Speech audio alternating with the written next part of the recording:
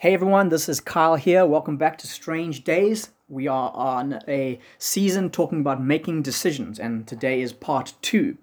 And yesterday, when we looked at the introduction to this, we spoke about how we make decisions poorly, and we looked at a whole bunch of ways in which we do that. And the first one was the fact that we define success far too narrowly.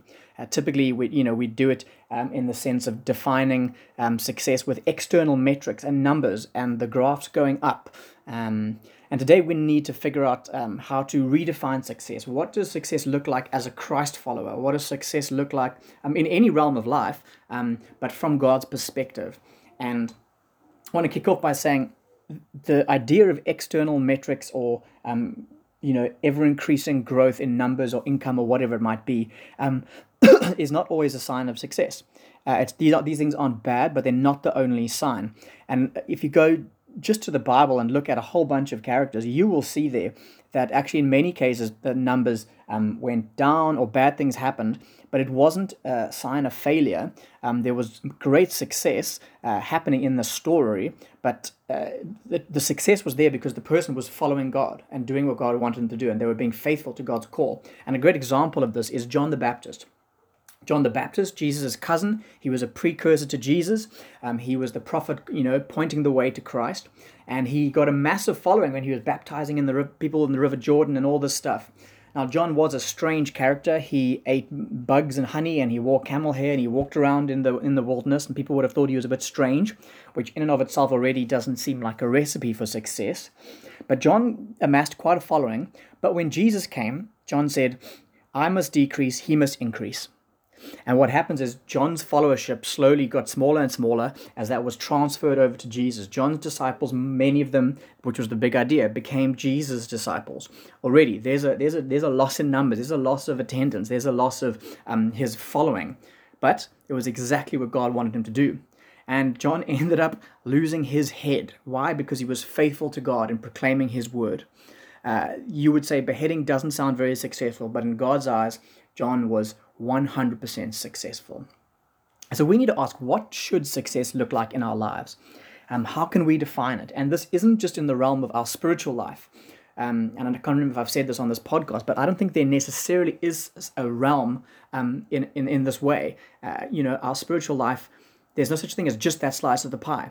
If Jesus is Lord, and he's our Lord, and we're following him, he's Lord over our whole lives, not just over our quiet times or our life group attendance or Sundays. He's Lord of everything. So we need to figure out what success looks like in Jesus' eyes and apply that to every area of life. Business, relationships, you name it. Now, here's a great definition of how we should redefine success from that narrow definition to something more godly and biblical.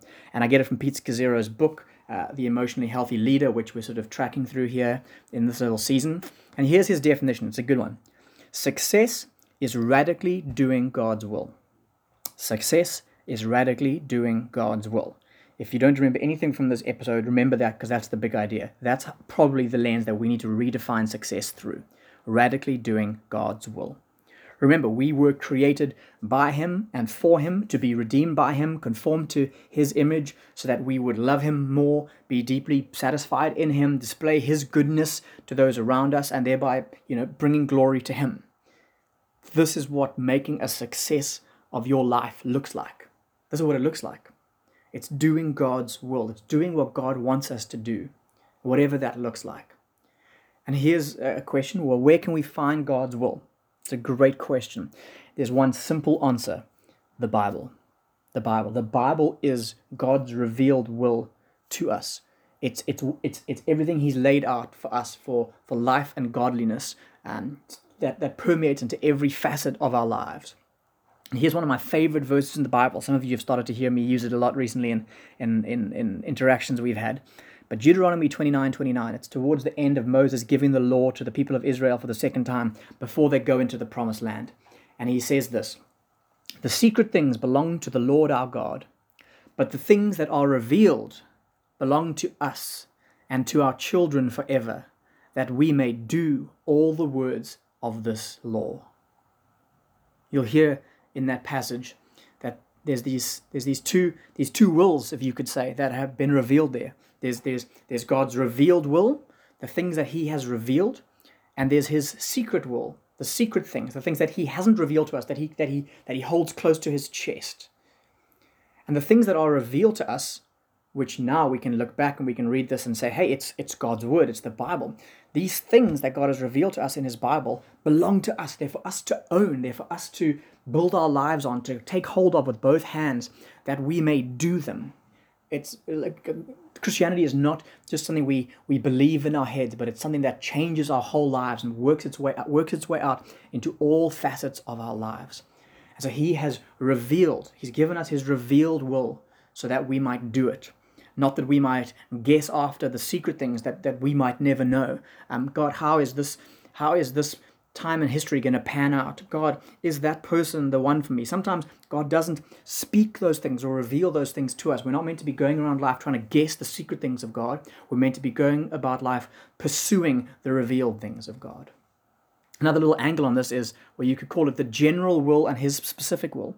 In the Bible, God has laid out his general will for all people, for all times. Here is what you should do. Here is my moral law. Here is my priorities. Here is what you need to satisfy your soul. Here it is, my general will God gives us in his Bible. But then there is his specific will, where it's, the Bible doesn't answer the question of which type of bread should I buy. I mean, that's a very trivial example, but there's so many things that the specific things that the Bible doesn't reveal. And sometimes we are just meant to use common logic and common sense and reason and wisdom. But also there are times where there is specific and special revelation that we need. Now, we totally believe in sola scriptura here at Common Ground. And Kyle, I believe this. But that would be different from solo scriptura. And what I mean by this is, and these are phrases coined in the 1500s at the Reformation. But what we mean is sola scriptura. Scripture is our highest authority. But we don't believe that it's necessarily our only authority and that God can't speak to us outside the Bible through things like dreams and visions and prophecies and God's people. So that would be sola scriptura. God cannot speak at all apart from the Bible. But we believe in sola scriptura, that God speaks through his word as his highest authority, but there are lesser courts of authority. And what this means is he's never going to say or ask us to do anything that's going to contradict the Bible. And so God can and will guide us and speak to us. And I want us to be open to this, okay? As we pray, as we discern things, as we process things, God is going to reveal things to us. He's going to give us dreams and visions and words and impressions. But if you don't know your Bible, you could believe the wrong voice in your heart. You could hear yourself. You could hear the devil masquerading as an angel of light. And so when we follow impressions and prophetic words and senses, we must know our Bibles, and we must do that in community. So, we need to redefine success as radically doing God's will, and the Bible is going to be our first and main and primary way of figuring out what that is. And there will be specific things that God will lead us in. Should we buy this house? Should we not? You're not going to find the answer in the Bible, but doesn't mean that you can't and shouldn't consult God on it. Now, I want to land here with just 3 things when it comes to the will of God for our lives. These are just 3 parts of it and 3 questions that you can ask when it comes to making decisions, when it comes to opening up the way we define success and defining it in terms of God's way. Here we are. Here's 3 concepts, 3 things I want us to hold on to. Number 1, spiritual transformation beneath the surface. This has got to be key in our thinking, okay? Becoming a certain type of person has to be a grid or a lens that we see life through and that we make decisions through. So who am I becoming? That's the question you want to ask. Who am I becoming? If I make this decision, who will I become if I continue down this path? Second one, committing to God's people. Committing to God's people. Am I genuinely invested and involved in the local church? Or is this decision going to pull me away from that? Is this decision going to isolate me from God's people, God's community, and ultimately the entity that God is working through in the world? Remember, one of the main things Jesus is doing is he's building his church. You want to be a part of that in a genuine local expression. And thirdly, being salt and light. This is huge. Being salt and light. We are meant to be serving the world around us. And so the question you want to ask yourself here is, how is my witness as a Christ follower? What is this decision going to say about Christ? What is this going to what does this decision mean for the furthering of the gospel in my life, in my sphere, in my community, in my business, whatever it might be?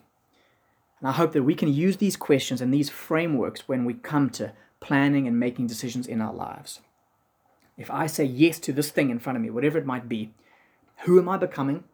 What's it going to mean for my commitment to God's people? And how is this furthering my mission to be a witness for Jesus? I hope this is helpful, and we'll keep going on the journey tomorrow. Father, thank you for your word, which is your revealed will to us. I thank you for some of Pete Scazzero's stuff that we've managed to touch on today. And I pray that you would help us refigure our minds, refigure our brains so that we have a new definition and we truly hold on to that definition of what success in this life really looks like. Radically doing your will, pleasing you, being a sweet aroma to the God that we love who has died for us, God. We want to live lives in response to your goodness and grace towards us. So help us do that. Amen.